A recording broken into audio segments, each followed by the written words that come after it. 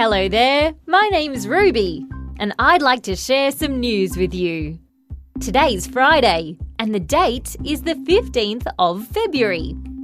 Today, I'd like to tell you a story about two friends who share a really special bond.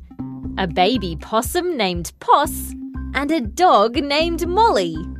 It all started when Molly the beagle was happily playing in her backyard when all of a sudden, something jumped on her back.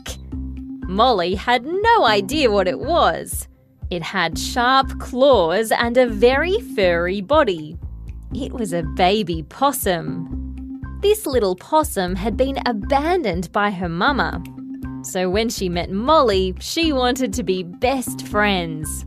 And Molly? Well, Molly didn't mind.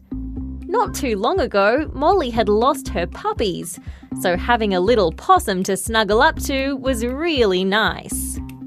Now these guys are best friends, and when Poss isn't sleeping up in a tree, she's happily going for a ride on Molly's back. How adorable! And that's the end of news time for today on ABC Kids Listen. Let's catch up again soon.